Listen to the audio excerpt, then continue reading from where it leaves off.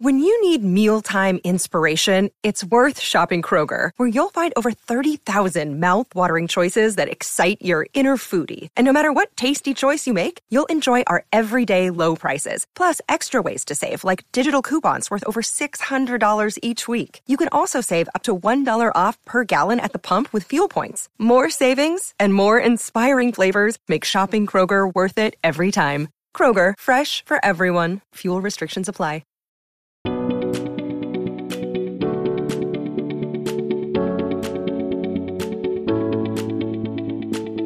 Hello, everyone, and welcome to the Uplifting Impact Podcast. I am Deanna Singh, the Chief Change Agent with Uplifting Impact, and I am excited to be hosting you today as we dive deeper into our journey to make the world more diverse, equitable, and inclusive.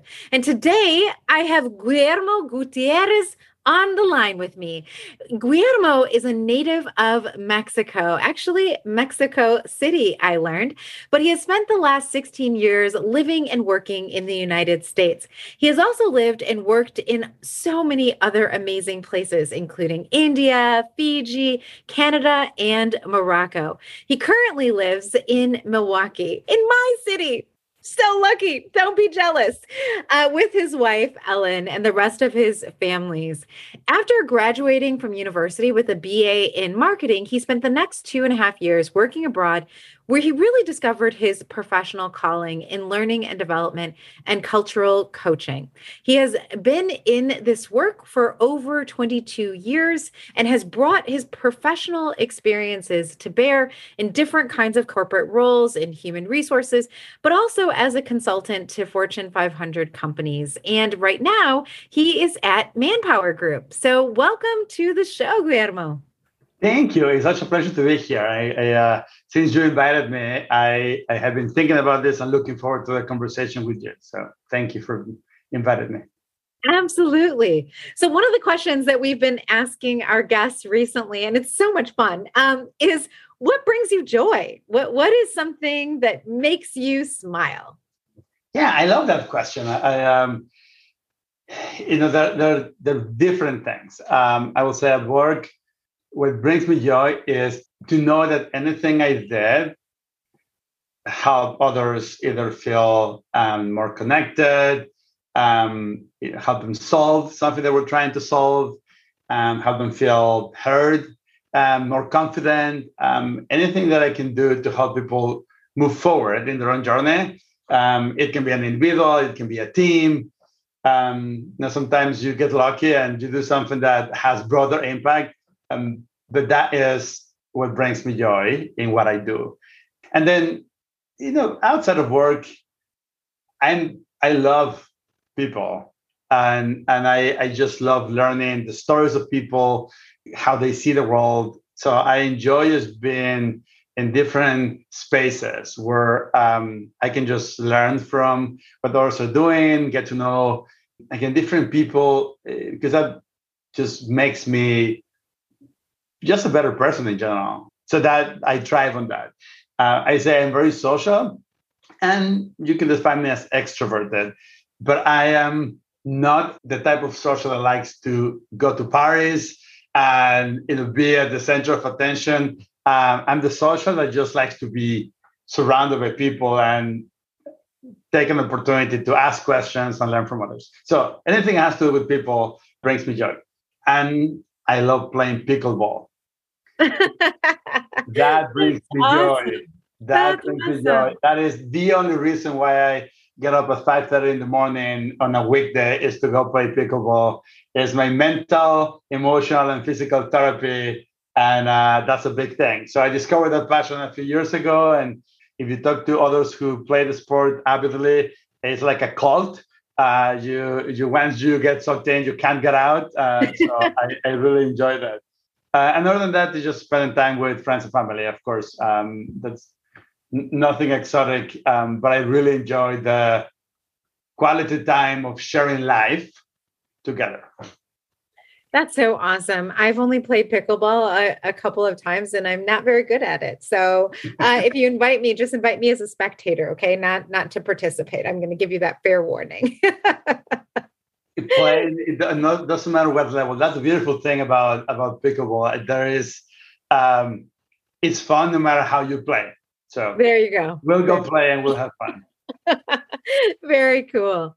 So you mentioned in your bio that it was while you were working abroad that you really discovered your career calling in learning and development and cultural coaching. Yep. I'm just curious about how that came to be, because a lot of people ask, well, how did you get into this work? How did you end up doing diversity, equity, inclusion work? So I'm always really curious about, what that looked like. And so I'm just, tell us how that happened. Yeah, absolutely. Really, my life will be very different, I think, had I not taken the opportunity to do a traineeship in India and then decided to stay and keep the experience alive. It changed my life personally because it got me out of my bubble. Prior to that, I spent a semester abroad in Canada, and that was really eye-opening. And that experience gave me the confidence to apply for this traineeship that then took me much farther away from Mexico than Canada. But it was being a 12-hour time difference in a place that was in many ways completely unfamiliar, and in some other ways very similar to my experience in Mexico. That I started to think about the world beyond what I knew differently. And I also started to see myself differently. I questioned some of my own beliefs and my ways of seeing the world. I've always been a very curious person, but there's nothing better for curiosity than being in a place with so much newness. So that, it's a great match, right? Like, I wanted to know everything and see everything. And there was a lot of things to see. And a lot of things to learn.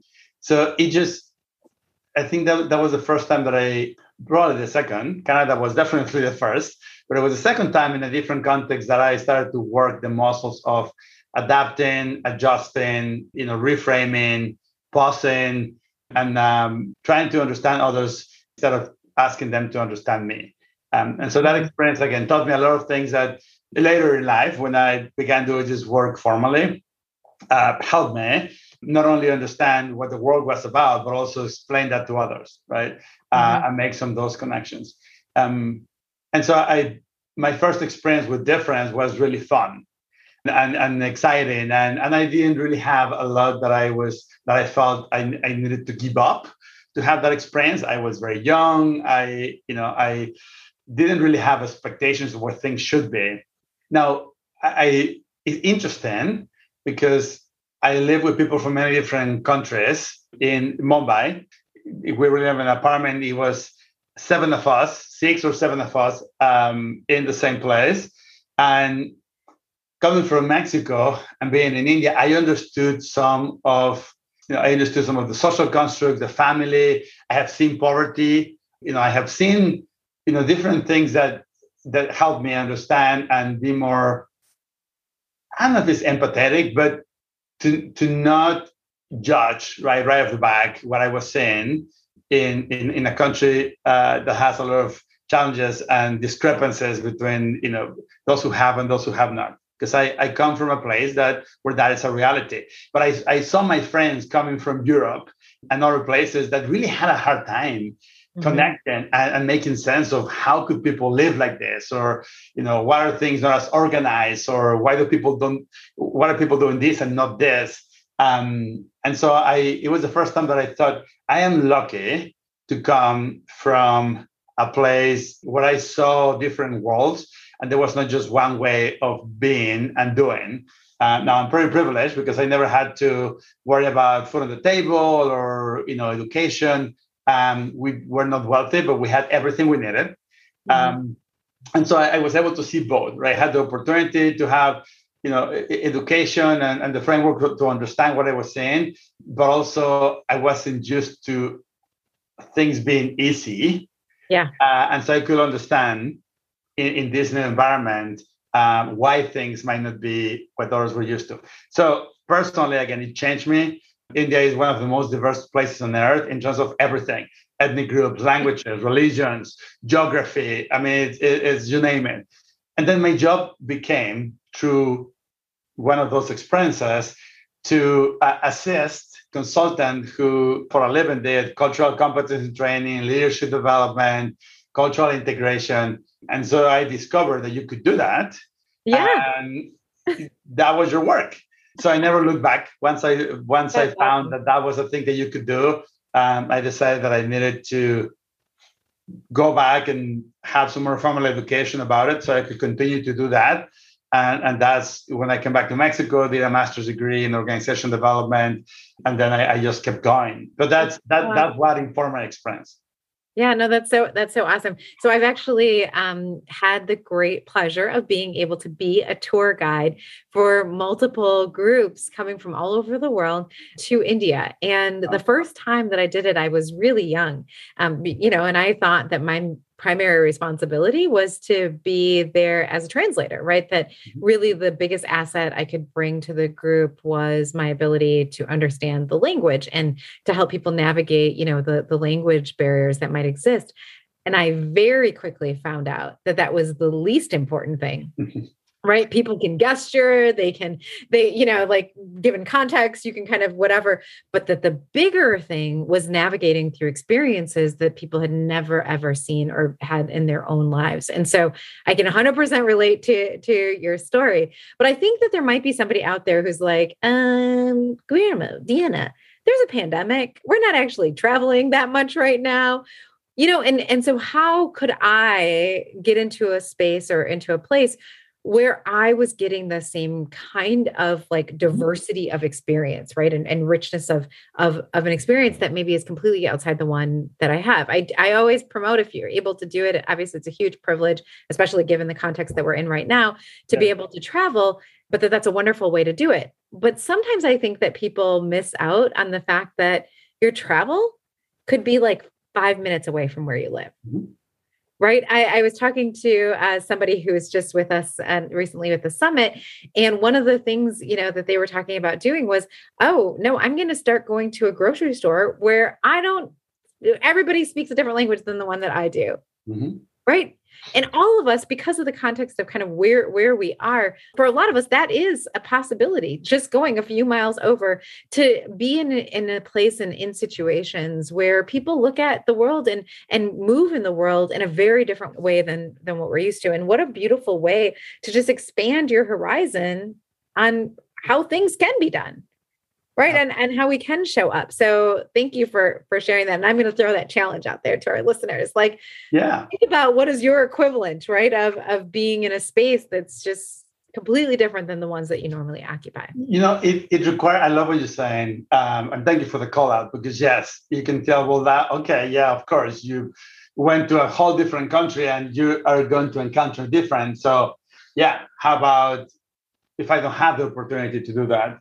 And I'll say two things. One, it takes intention, because you have to get out of the default. We all have a default, and we'll feel comfortable in our default.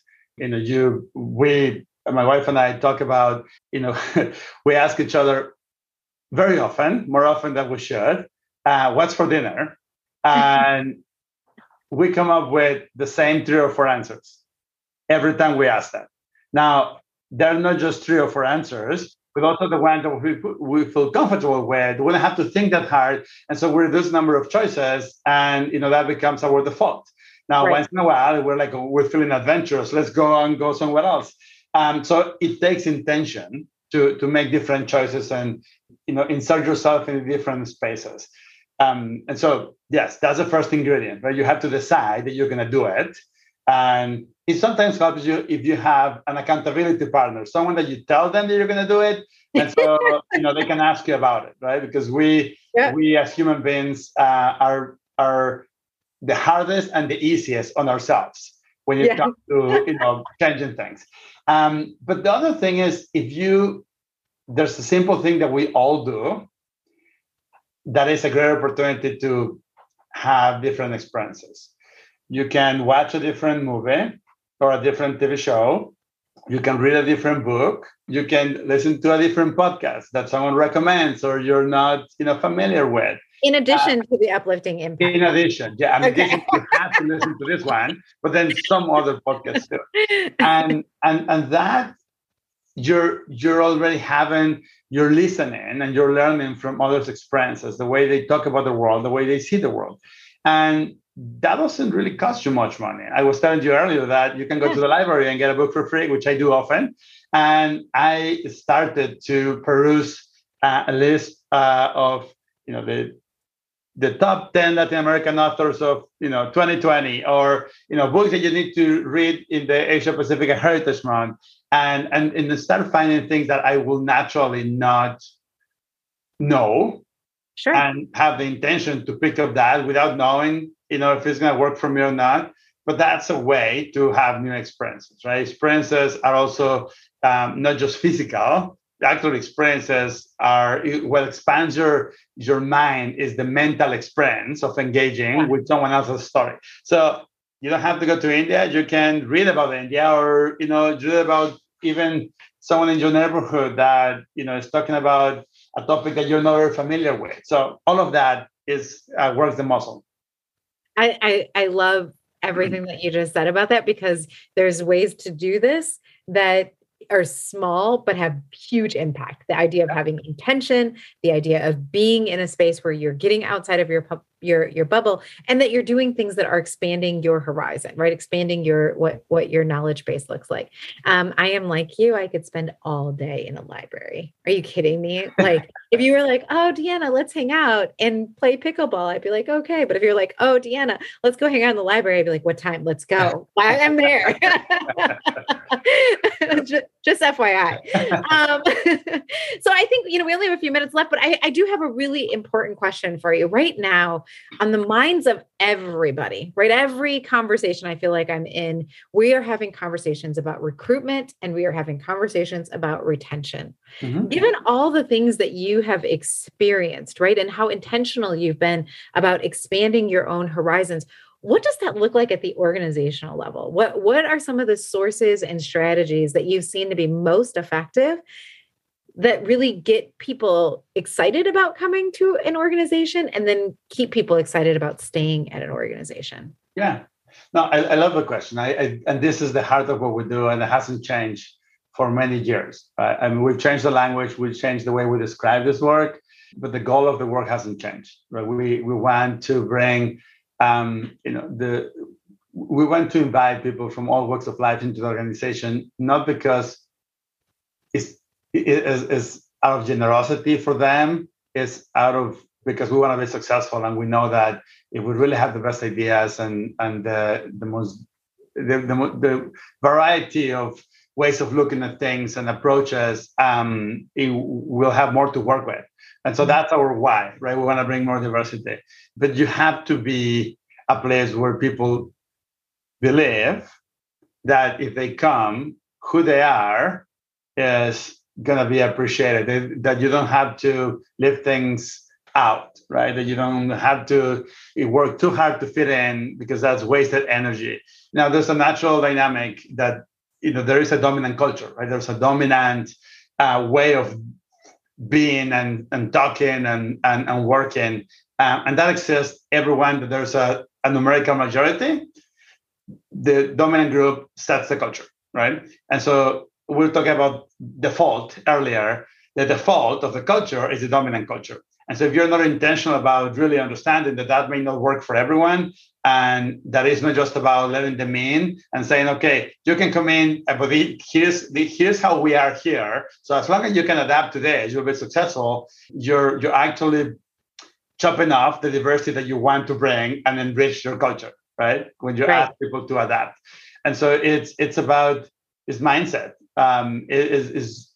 It's understanding that if you want diversity, you really want to have, you need to be the place where that diversity can thrive, right? When all ideas are truly welcome, where all the styles of doing and talking and connecting are actually appreciated and welcome. And that's not an easy thing to do. Because diversity creates, when everyone is kind of the same, it seems like you don't have to work too hard to get people to work together, right? Because you understand each other, you know how things work. when you bring difference, it takes a little bit more work to bridge and to adjust and to to pause and clarify. But that's without that work, you won't get the benefits of the diversity you're trying to bring. And so you can't say we want diversity, but we don't want to change all of these things of who we are. Right. It doesn't make sense, right? But that's what we say today. That's what we do. And so it's a lot about, it's practices, is auditing your own ways of doing things, your benefits, your compensation policy. But at the heart is, I think, creating a mindset of openness where we are curious and comfortable with living in a space where things are not certain all the time. When we don't know all the time what to do, exactly how to do it, how people work. Again, that takes time, but it's an intention. But I don't think we can do this any other way. The word that comes to mind there is ambiguity. Like that we have to get more comfortable in that space of ambiguity, because you can't know everything, right? If you're bringing in diversity. Well, I'm so sad to say this, but we're getting close to the end of our conversation so quickly here. Guillermo, I know there's going to be people who want to follow you, see the other things that you've done, learn from you. What is the best way for them to stay connected? LinkedIn is probably the best way. I accept every and any invitation to connect, and I love to have conversations and connect with people who are interested in learning about this work, or they're already doing this work and want to share experiences, or just someone who wants to share a perspective with me that is different from what we talked about, that they think is valuable. That's the best place. Fantastic. Yeah. In other places, I'm very spotty about my checking of community. Well, we'll make sure that we put that into the show notes. So I just want to say thank you so much for your time. Thank you so much for sharing more about you. It's always so fun to hear how people have come into this work, how their perception of it has changed over time, and also like what they're doing, right? Like what, and in that idea of ambiguity, we don't talk about that as, it's almost like antithetical to what we normally talk about. We want to know what the plan is and what the strategy is and who's going to do it and how we're going to do it and all of that. And I know I fall into that trap pretty often, right? And but that's not the kind of space that always is going to help diversity thrive. And so that there's lots of nuggets that you gave me. I have all these notes here, but that's one that I think I'm going to wrestle with. And I hope our listeners wrestle with it too. So thank you again for being here with us. We're so glad for all of you who are listening that you were able to join us for another week's episode of Uplifting Impacts podcast. We know that in order to uplift the impact, we need all of the hands that we can get. We need all of the people to join in this space of ambiguity and bring their wonderful ideas to bear.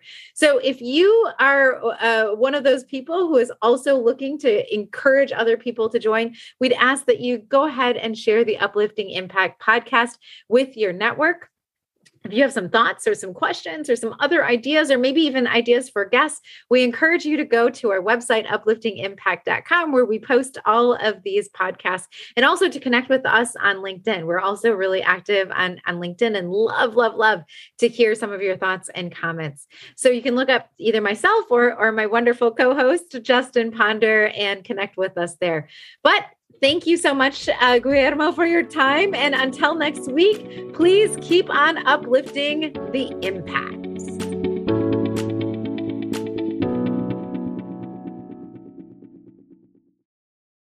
This podcast is a part of the C-Suite Radio Network. For more top business podcasts, visit c-suiteradio.com.